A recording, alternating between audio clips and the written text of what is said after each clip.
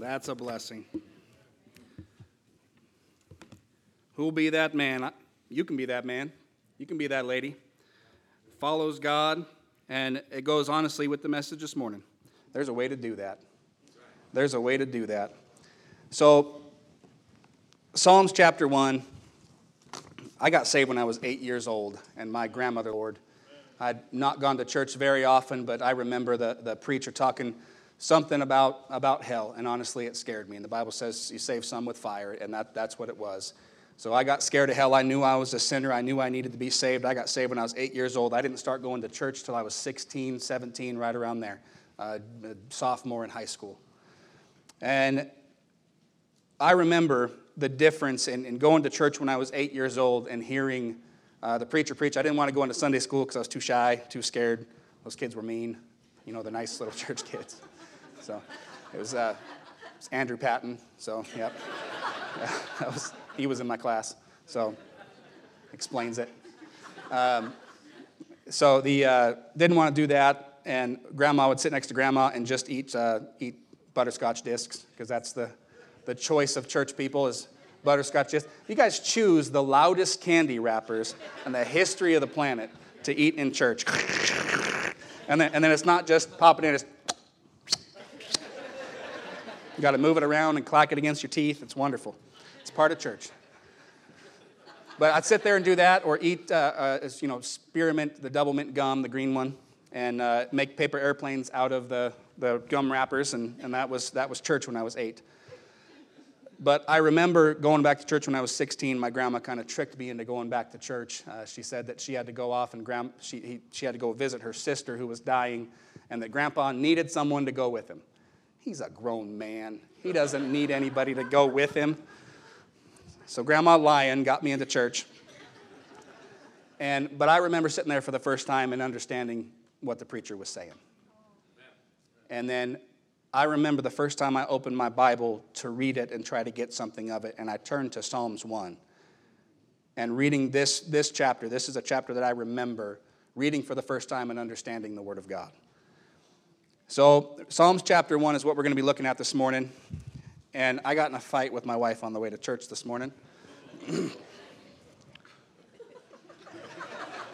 about the title of this message. So that she wrote for me. No, she didn't. So y'all are going to have some grace with me. You guys willing to do that? Okay. Because the title has to do with a TV show, okay? So that's where you're going to have some grace with me. Now, I had the title first, and then I realized, that's part of the TV show. So there's a show out there called The Mandalorian, okay? And so you may not be a Star Wars fan. I'm not a Star Wars fan. May or may not own 2 lightsabers. If you ask if they're real, it's not a real thing, okay? They're not real lightsabers, but they're real. There we go. I may or may not have 2 lightsabers, may or may not have tried to use the Force on a couple of occasions. Becca, you will make me a sandwich. Has not worked yet. But the Mandalorians, they say one thing, and I've only seen a little bit, or may not have seen a little bit. So, 2 things. Have grace with me, that I may or may not have seen a little bit of it. And secondly, don't tell me any spoilers, because I haven't seen all of it, okay? Or may not see it. But the Mandalorian has a really cool helmet and gear and jetpack and guns and all kinds of cool stuff. And to be a Mandalorian, you have to follow certain rules. And you can't take your helmet off in front of other people. This is fictional, okay? This is not real. You can't take your helmet off in front of other people. And because when someone looks at you, they always have to see what you are. They have to see that you're a Mandalorian. You have to be a Mandalorian in front of everybody at all times. So you can't take that off. And if you ask him, well, why can't I see your face? He will say, this is the way. This is the way. So that's the title of the message. This is the way. I had the title first. I really did. And then I remembered, well, maybe I got it from somewhere else. Or may have not have. But there is a way. This is the way. I'm an HVAC technician. If you want to be an HVAC technician, there's a way to do that. If you want to be the world's first non-boring accountant, there is not a way to do that. But there is a way to be an accountant. If you want to be a lawyer or a doctor, there's a specific way that you have to go in order to be that. If you want to be 007, you may have been born in the wrong country, but there's probably a way. But if you want eternal life, if you want heaven, there's a way. Jesus said, I am the way, the truth, and the life. No man cometh unto the Father but by me. If you want eternal life, if you want salvation, if you want to be born again, then there's a way. There's one way. And if you want to try to get to heaven through any other good works, through baptism, through some other God, then it's the wrong way. Jesus is the right way, and Jesus is the only way. See, if there's a right way to do something, then there's a wrong way. Proverbs 16:25, the Bible says, there's a way that seemeth right unto a man, but the end thereof are the ways of death. Because if it's not God's way, it's the wrong way. Isaiah 55, verse 8 and 9 says, For my thoughts are not your thoughts, neither are your ways my ways, saith the Lord. For as the heavens are higher than the earth, so are my ways higher than your ways, and my thoughts are higher than your thoughts. Just so you know, his way is better than our way. His thoughts are better than our thoughts. There is happiness in his way. There is joyfulness in his way. There is less heartache caused by sin in his way. There is surety in his way. There is a firm foundation in his way. There is prosperity. There is fruit. There is wisdom. There is knowledge in his way. There's not those things in the wrong way. There's fear. There's loneliness. There's bitterness. There's regression. There's scorn. There's death in the wrong way. In Psalms chapter 1, we see a man. We see a man who was blessed. We see a man who's going the right way. If you look at verse 6, he's going in the way of the righteous. So this morning, are you going the right way? Are you going the right way? Because this is the way. Let's pray. Dear Heavenly Father, Lord God, we thank you for this opportunity this morning to be in your house. God, the opportunity to have your word open and your words preached out this morning, Father, the opportunity for you to work in our lives and, God, to speak to us this morning. What good singing, Lord, how important those songs are and how important music is when it's used the right way. And, dear Father, I pray that you be with the preaching this morning. God, that you put me behind the cross, that you would be lifted up this morning. God, people don't need to hear from me. They need to hear from you. So I pray, Lord, that your presence would be strong this morning, that you'd speak to your people, that you'd be a help. And, Father, if there's any of us that are going the wrong way, Lord, that we turn around and go the right way, your way. We pray these things in your precious name. Amen. So this man is blessed. If you look at that in the very, very first thing, blessed is the man. This man is blessed. This man is happy. This man is joyful. This man is going the right way. He's blessed now. Blessed is this man. A lot of people are looking for the blessing of God in their life. They're looking and want God's blessing. This man has it. And this man has it because he did things a certain way or didn't do things a certain way. So we're going to look at this man this morning. We're going to look how this man was prudent in his goings. We're going to look at this man, where he was planted in God's word. And we're going to look at this man on how prosperous he was. So I just gave you my outline. So now I just got to throw a poem in there and we're good. 3 points in a poem. We're good. So this man was prudent. That's the first thing we're going to look at. This man was prudent. Growing up, being prude was not a good thing. I went to public school. I grew up in public school. Being prude meant that you were too shy or too ashamed to hold a girl's hand or kiss her on the cheek or something like that in front of other people. Okay, I'm talking like kindergarten, okay? Kindergarten, Becca doesn't know this. This is a love story that I've hidden from her. But in kindergarten, I shared a cubby. You guys remember cubbies? Cubbies are the best thing. I want a cubby. Cubbies were the best things. You shared cubbies. You came in from recess or wherever. You put your coats in your cubby and you put things. You had a little place for them. But there was a gal that I shared a cubby with. Her name was Lindsay. See, I told you, love story. Never forgot her name. And she was my girlfriend for about 3 days until a guy named Cody came and stole her from me. I'm sure there would be Hallmark movies about that love story and all kinds of stuff. But that's not what prudent means in the Bible. Prudent means to be cautious, to walk circumspectly, careful of the consequences. In the Bible, it always has to do with having wisdom, having knowledge, and having understanding of God's way. In Proverbs chapter 4, verse 8, it says, "The wisdom of the prudent is to understand his way, but the folly of fools is deceit." See, this man was prudent because he understood his way. He understood the way he was going and the end result of where he was going.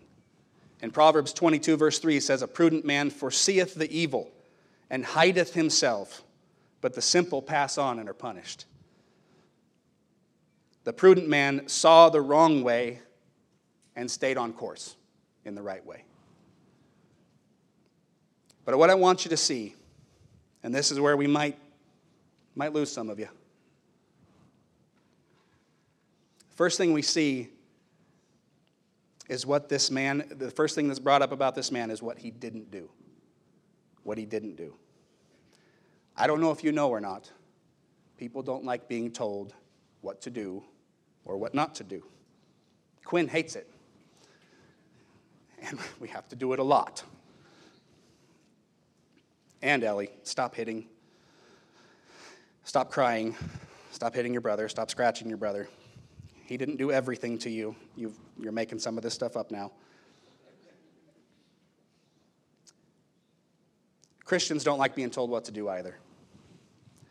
We don't like being told what to do, and we start to shy away from those things that we're told not to do.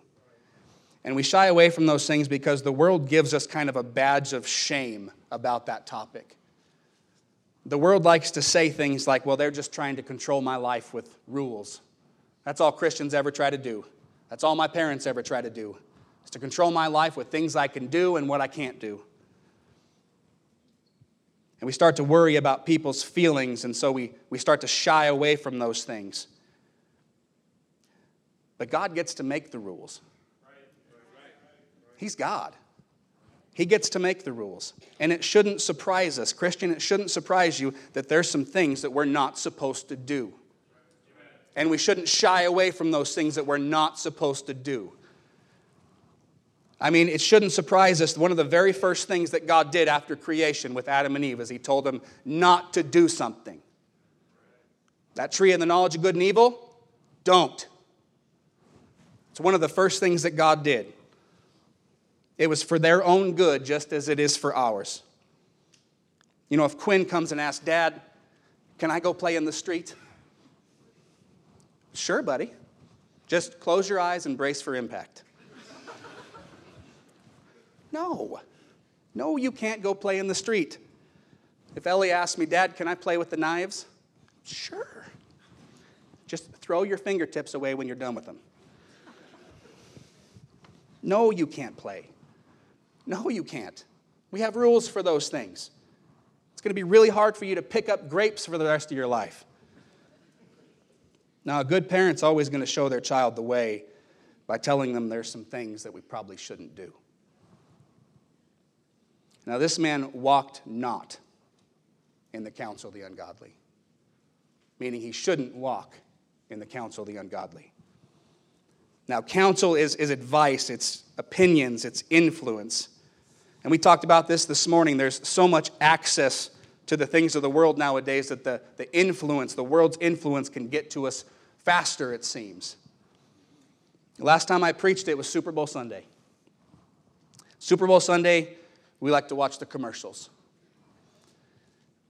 $84 million was spent on advertising alcohol alone. Only that.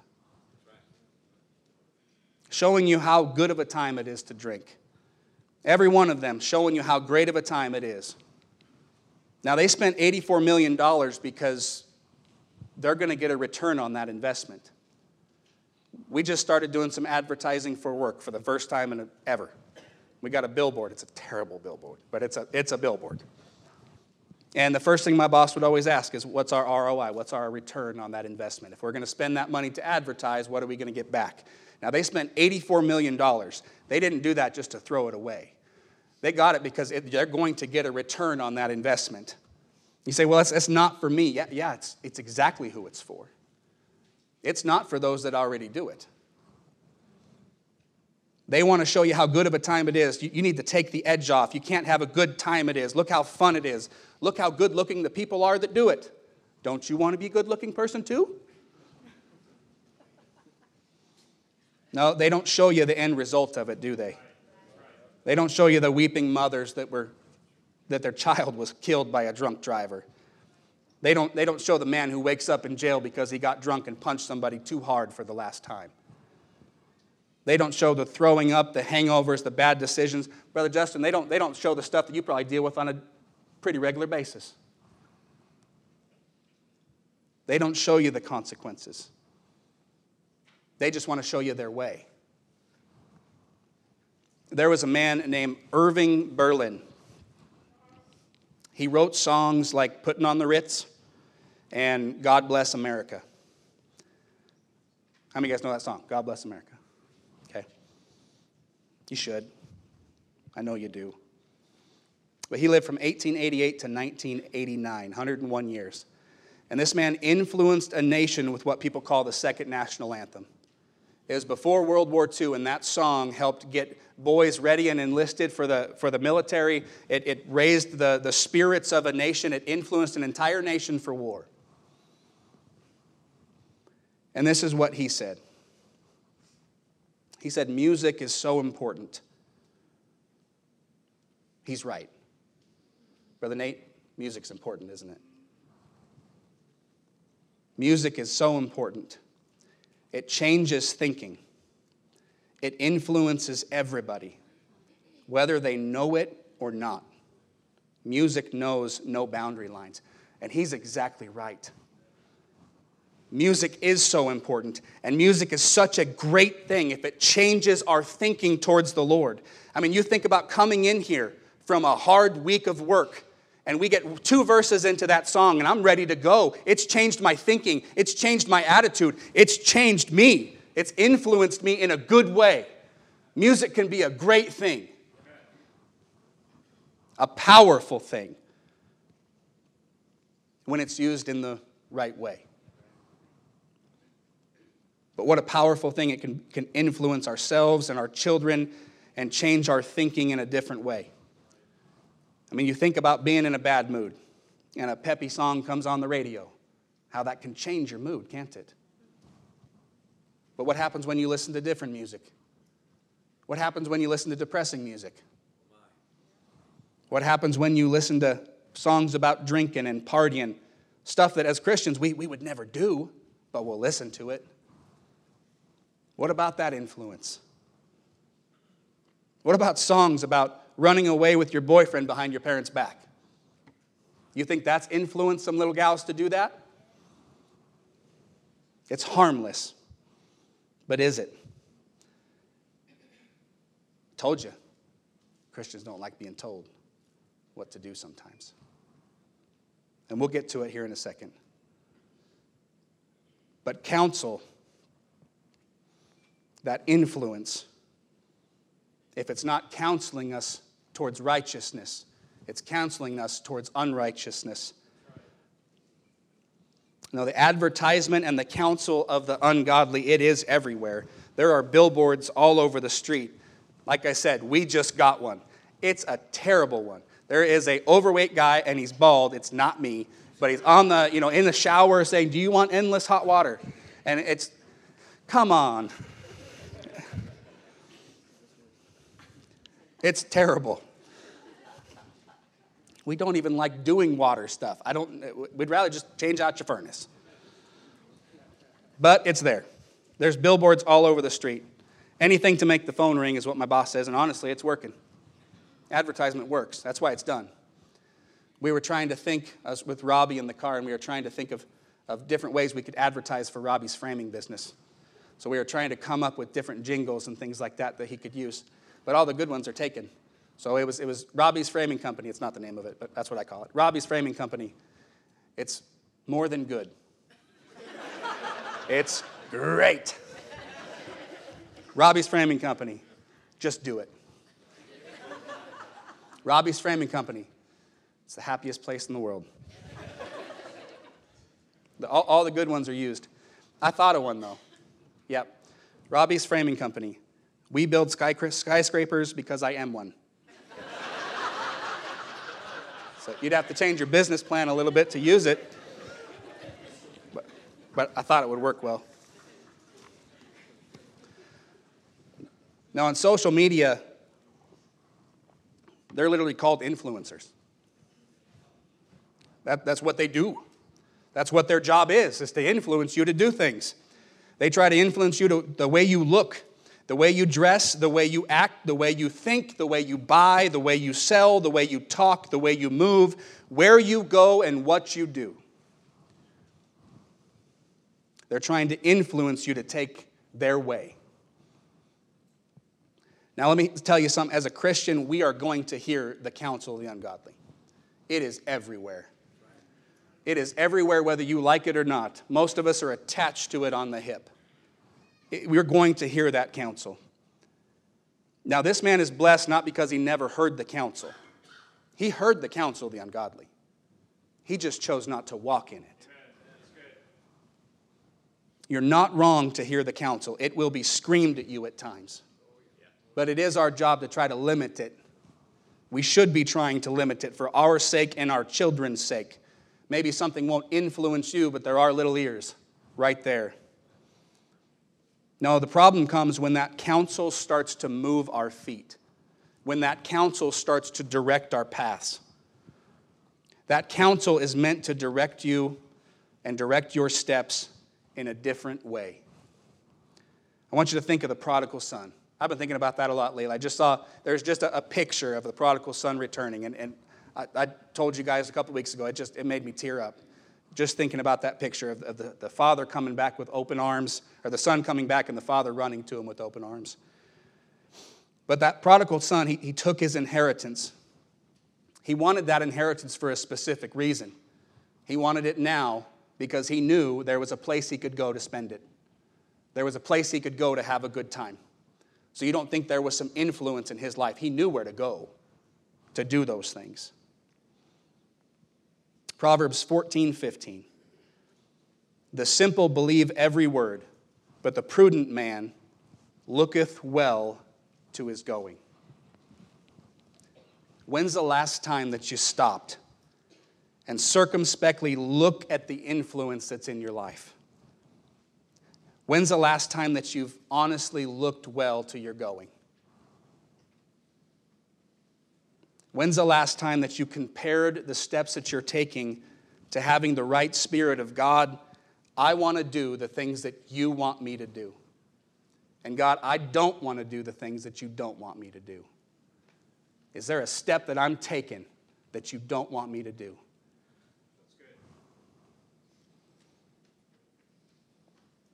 Now, the best thing about this is when you're going the wrong way, especially in this, because what we're going to start to see is a little bit of a pattern in this verse, that it starts progressing a little bit. It starts to get a little bit worse. And as it gets worse, it gets harder to get back to the right way. No, if you've got counsel in your life that is not good counsel, the answer is to turn around and get some good counsel. To start walking in some godly counsel, to start having your feet move in the right direction. Now there's counsel in the Word of God, hearing the Word of God preached, being in the Word of God. But there's counsel from your pastor. If you're in the youth group, there's counsel from the Wicklins. If you're in the Connect class, there's counsel from the Engbergs and the Fievis. There's good godly counsel. There's good men in this church. There are good godly ladies in this church who would love to give you a good way to go and show you the path that you should go. Give you good godly counsel. The Bible says in the multitude of counselors, there's what? Safety. Yep, there sure is. This man was prudent. But this man was also planted. This man was planted. Look at verse 1. Blessed is the man that walketh not in the counsel of the ungodly, nor standeth in the way of sinners, nor sitteth in the seat of the scornful, but his delight is in the law of the Lord. And in his law doth he meditate day and night. He shall be like a tree planted. This man was planted. He is like a tree planted by the rivers of water. But first, we'll look at the thing he didn't do. The place he didn't plant himself. Are you guys liking the don'ts? Huh? It's not fun to be told not to do something, is it? Even when it's for our good. And we can get that spirit. God, I can do whatever I want to do. I'm my own man. No, there's a way that seems right unto a man. Nor standeth in the way of sinners. Now, sinners, it speaks to an association. Those that are at enmity with God. Enmity is the quality of being an enemy. Brother, you talked about that a little bit on Wednesday night. The opposite of friendship. Now, as Christians, we know we are all sinners. The Bible says, for all have sinned and come short of the glory of God. We know we have sinned. We have made mistakes. We have sinned. We are sinners. That's not what this is talking about. This is talking about those who are not willing to submit themselves to the law of God. And it's talking about an association with them. They're in violation of God's law. They're going in their own way. They have a carnal mind. Because the carnal mind is enmity against God, Romans 8 says. For it's not subject to the law of God, neither indeed can be. It's being a friend to this world. Ye adulterers and adulteresses, know ye not that the friendship of the world is enmity with God? Whosoever therefore is a friend of the world is an enemy of God. Now, this is not talking about you being a light shining in a dark world. This is talking about you being not unequally yoked together with unbelievers. For what fellowship hath righteousness with unrighteousness? And what communion hath light with darkness? We absolutely know as Christians that we are supposed to be a light in a dark world. That we are in this world even though we're not of this world. Am I correct? We know those things. But that's not what this is talking about. This is talking about that you have chose to stay in that darkness. That you chose to live in that darkness. That that's the place that you planted your feet. Blessed is the man that walketh not in the counsel of the ungodly, nor standeth in the way of sinners. The way speaks to a place. There's a way that seemeth right unto a man. We've talked about that, but the end thereof are the ways of death. There is a way that this world has. Eat, drink, and be merry, for tomorrow we die. Do anything that you want to do. We're going to see it in the book of Judges. When pastors going through Judges, we see it over and over again, the phrase that is just everywhere in that book. Every man did that which was right in his own eyes. It's not God's way, and it's not the way that God designed it or intended it to be. Speaking of that, there's a verse in the Bible. It says, train up a child in the way he should go, and when he's old, he won't depart from it. It's Proverbs 22:6. And we use this verse so many times to say for those children who have gone the wrong way, who grew up in church, who got saved and chose to go out into the world and to stand in the way of sinners, that they'll come back when they're old. And that's not what that verse means. No, there's hope for them. There is hope for them. Fievi, last time you preached, that's one thing that you said, and that's stuck with me for the couple weeks since you preached. There is hope for them. There is grace, there is forgiveness, and there is restoration available for every single one of them. And there is a place for them to come back to. And just like that father with open arms, that's exactly how we should receive them when they do. But the Bible says, train up a child in the way he should go, and when he's old, he won't depart from it. He won't depart from it because he never left in the first place. That's God's design.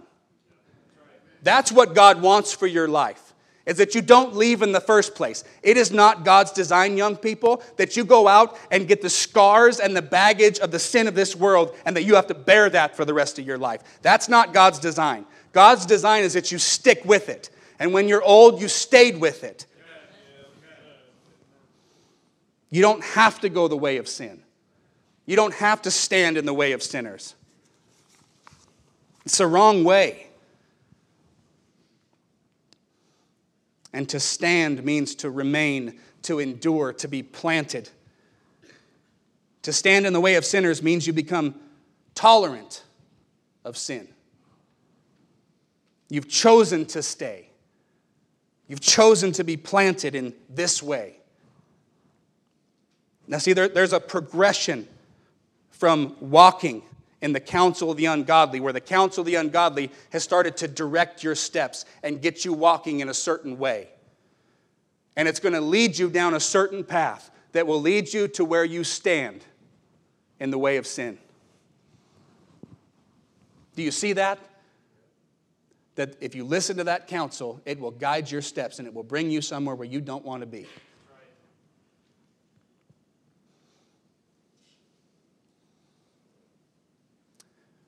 2 Peter chapter 2, verses 6 through 8, the Bible says, "And turning the cities of Sodom and Gomorrah into ashes, condemn them with an overthrow, making them an ensample unto those that should live ungodly. And delivered just Lot, vexed with the filthy conversation of the wicked. For that righteous man, dwelling among them, in seeing and hearing, vexed his righteous soul from day to day with their unlawful deeds." To vex is to tire down, exhaust, afflict with evils.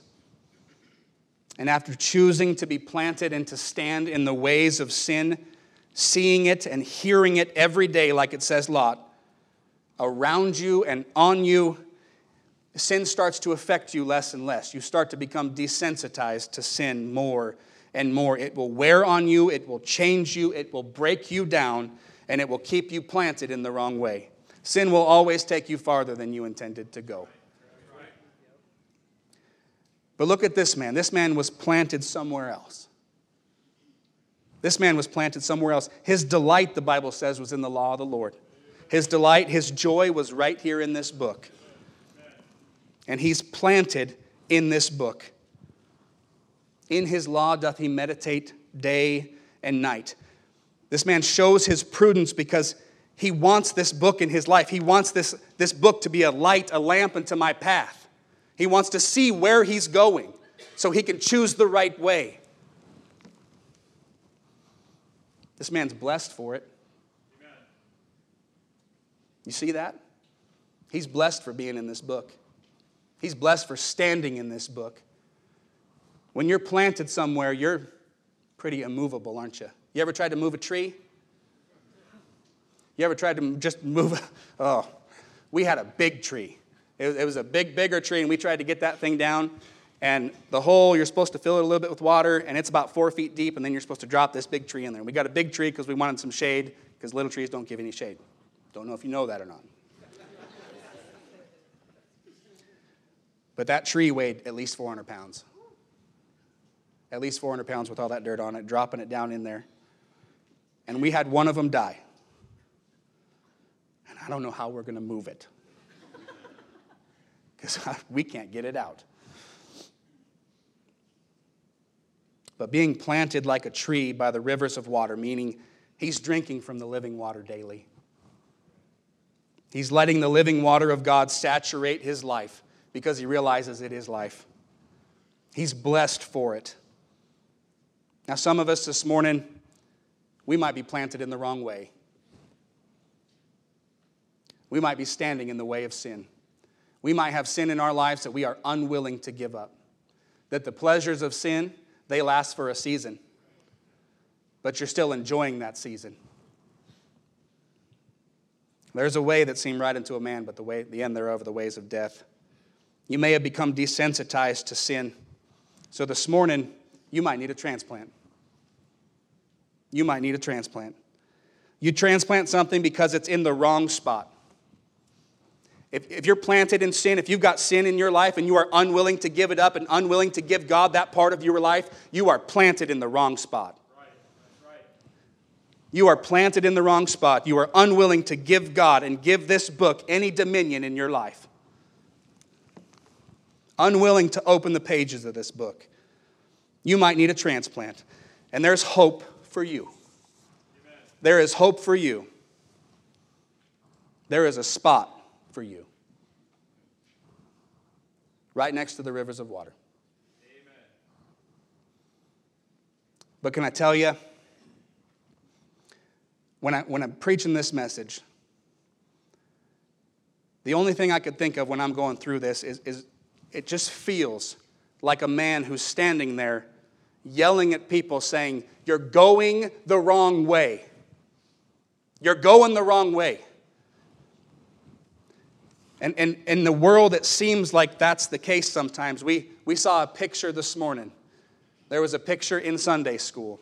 There was a Pulitzer Prize winning guy who took a picture of a famine that happened in Africa somewhere, the Sudan. That's not Africa, is it? Is it? Okay. Yep. See? Not cultured. And so he took a picture of that, and there it was a Pulitzer Prize winning picture of a child that was starving to death. And it was a little baby girl. And that picture, if you've seen it, had a vulture right behind that little girl. There's a vulture right behind that little girl waiting for that little girl to die. And that man who took that picture became pretty famous for taking that picture after winning that Pulitzer Prize. But people started to ask the question, what happened to that little girl in your picture? And so the first thing he did was lie about it and say that he fed her. But when the truth actually was, is he turned his back and just walked away. Turned his back and walked away. And thinking about that this morning, leaving people in that condition is wrong, isn't it? But when someone's living in sin, for us to not yell, you're going the wrong way. Because the end of the way that you're going is death. When we walk in the counsel of the ungodly, it'll bring you to a place where you stand in sin. And I wish I could be better about trying to explain how terrible that next step is. Because if you stay in that way long enough, if you stay in sin long enough, there's that very next thing in verse number 1. Look at it. Nor sitteth in the seat of the scornful.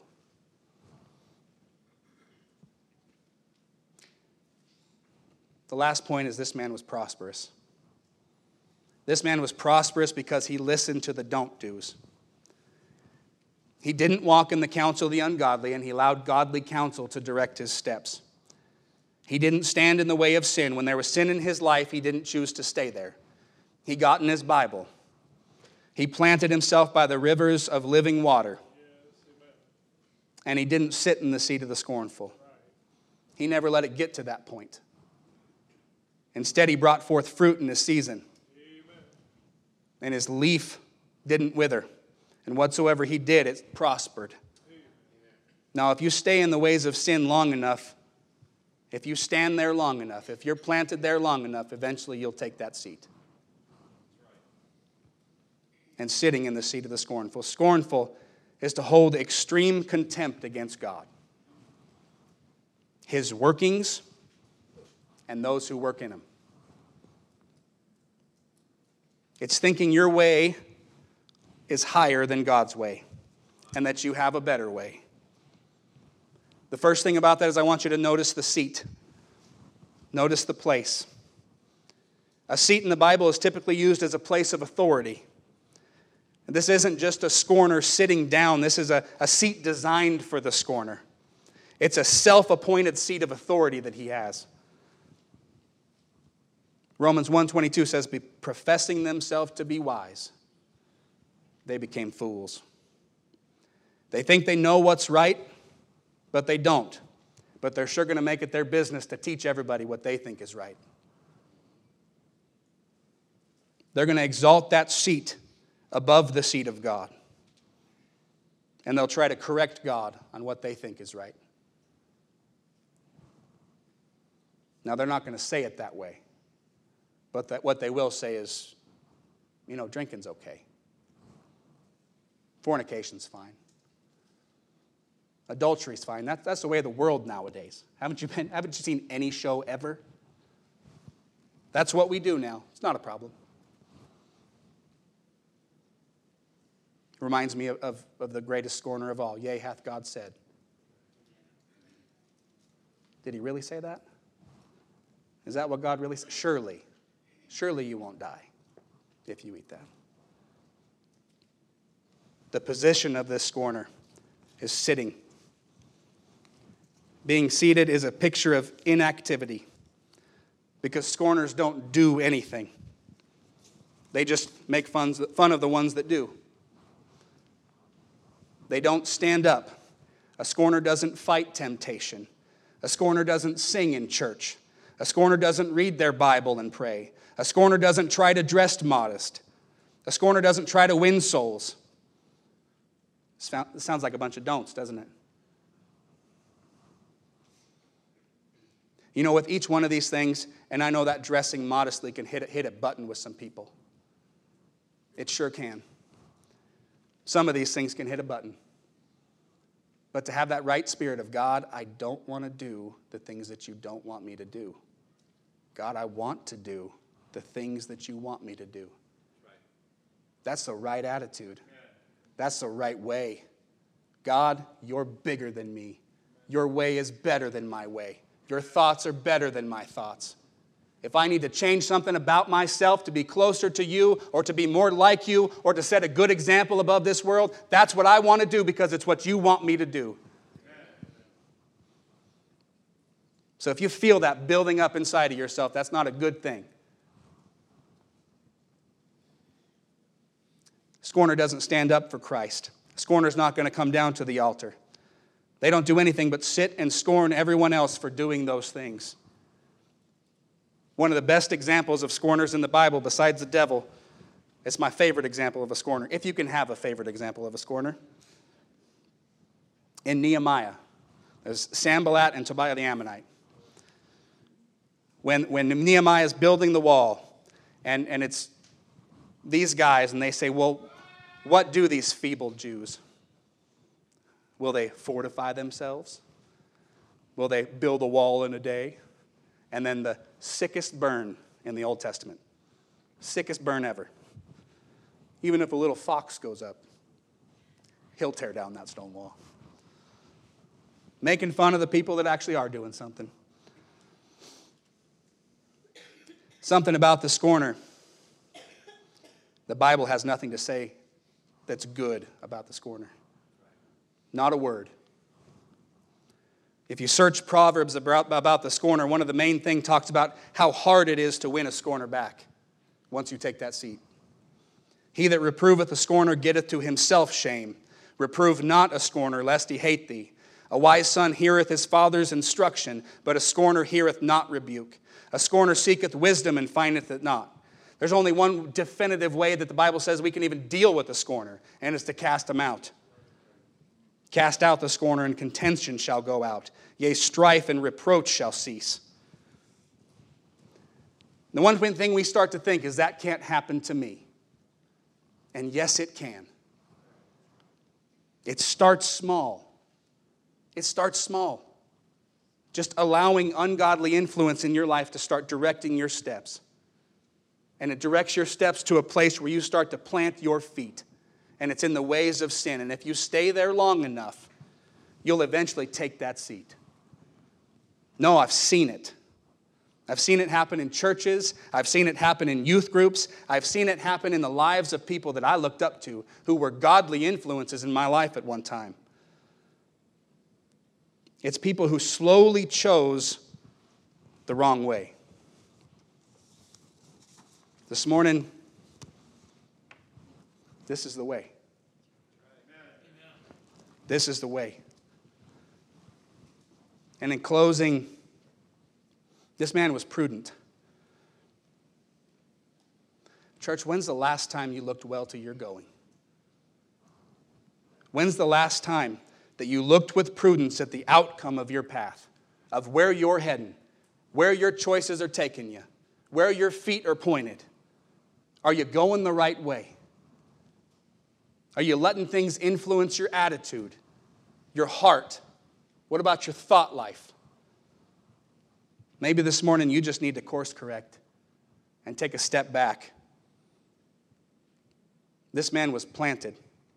No, he was planted by the rivers of water. He was planted in the Word of God. Where are you planted this morning? Where are you planted? The Bible says he meditated in this day and night. This was his life. He was in this book. This book is what directed his steps. Where are you planted this morning? Is there sin in your life that you are just unwilling to give to God? Like Lot, are you planted in Sodom and Gomorrah where the ways of the sinner have vexed you and changed you? Maybe this morning you need a transplant. Maybe this morning you're willing to say, God, your way is better than my way. Your ways are much better than my way. And this man was prosperous. This man was prosperous. Is there any fruit in your life? Or have you been gone so long? Have you been gone so long in the ways of sin that your leaf is withered, that you're not prosperous? Are you in danger of taking that seat? You know, the Bible's pretty clear about trying to get people back who have taken that seat. It's almost a foolish endeavor to take. For me, anyway. For God, it's not too big. But there's a way that seemeth right unto a man, but the end thereof are the ways of death. This morning, let's bow our heads, be in an attitude and spirit of prayer. As the piano plays, I just got one question for you.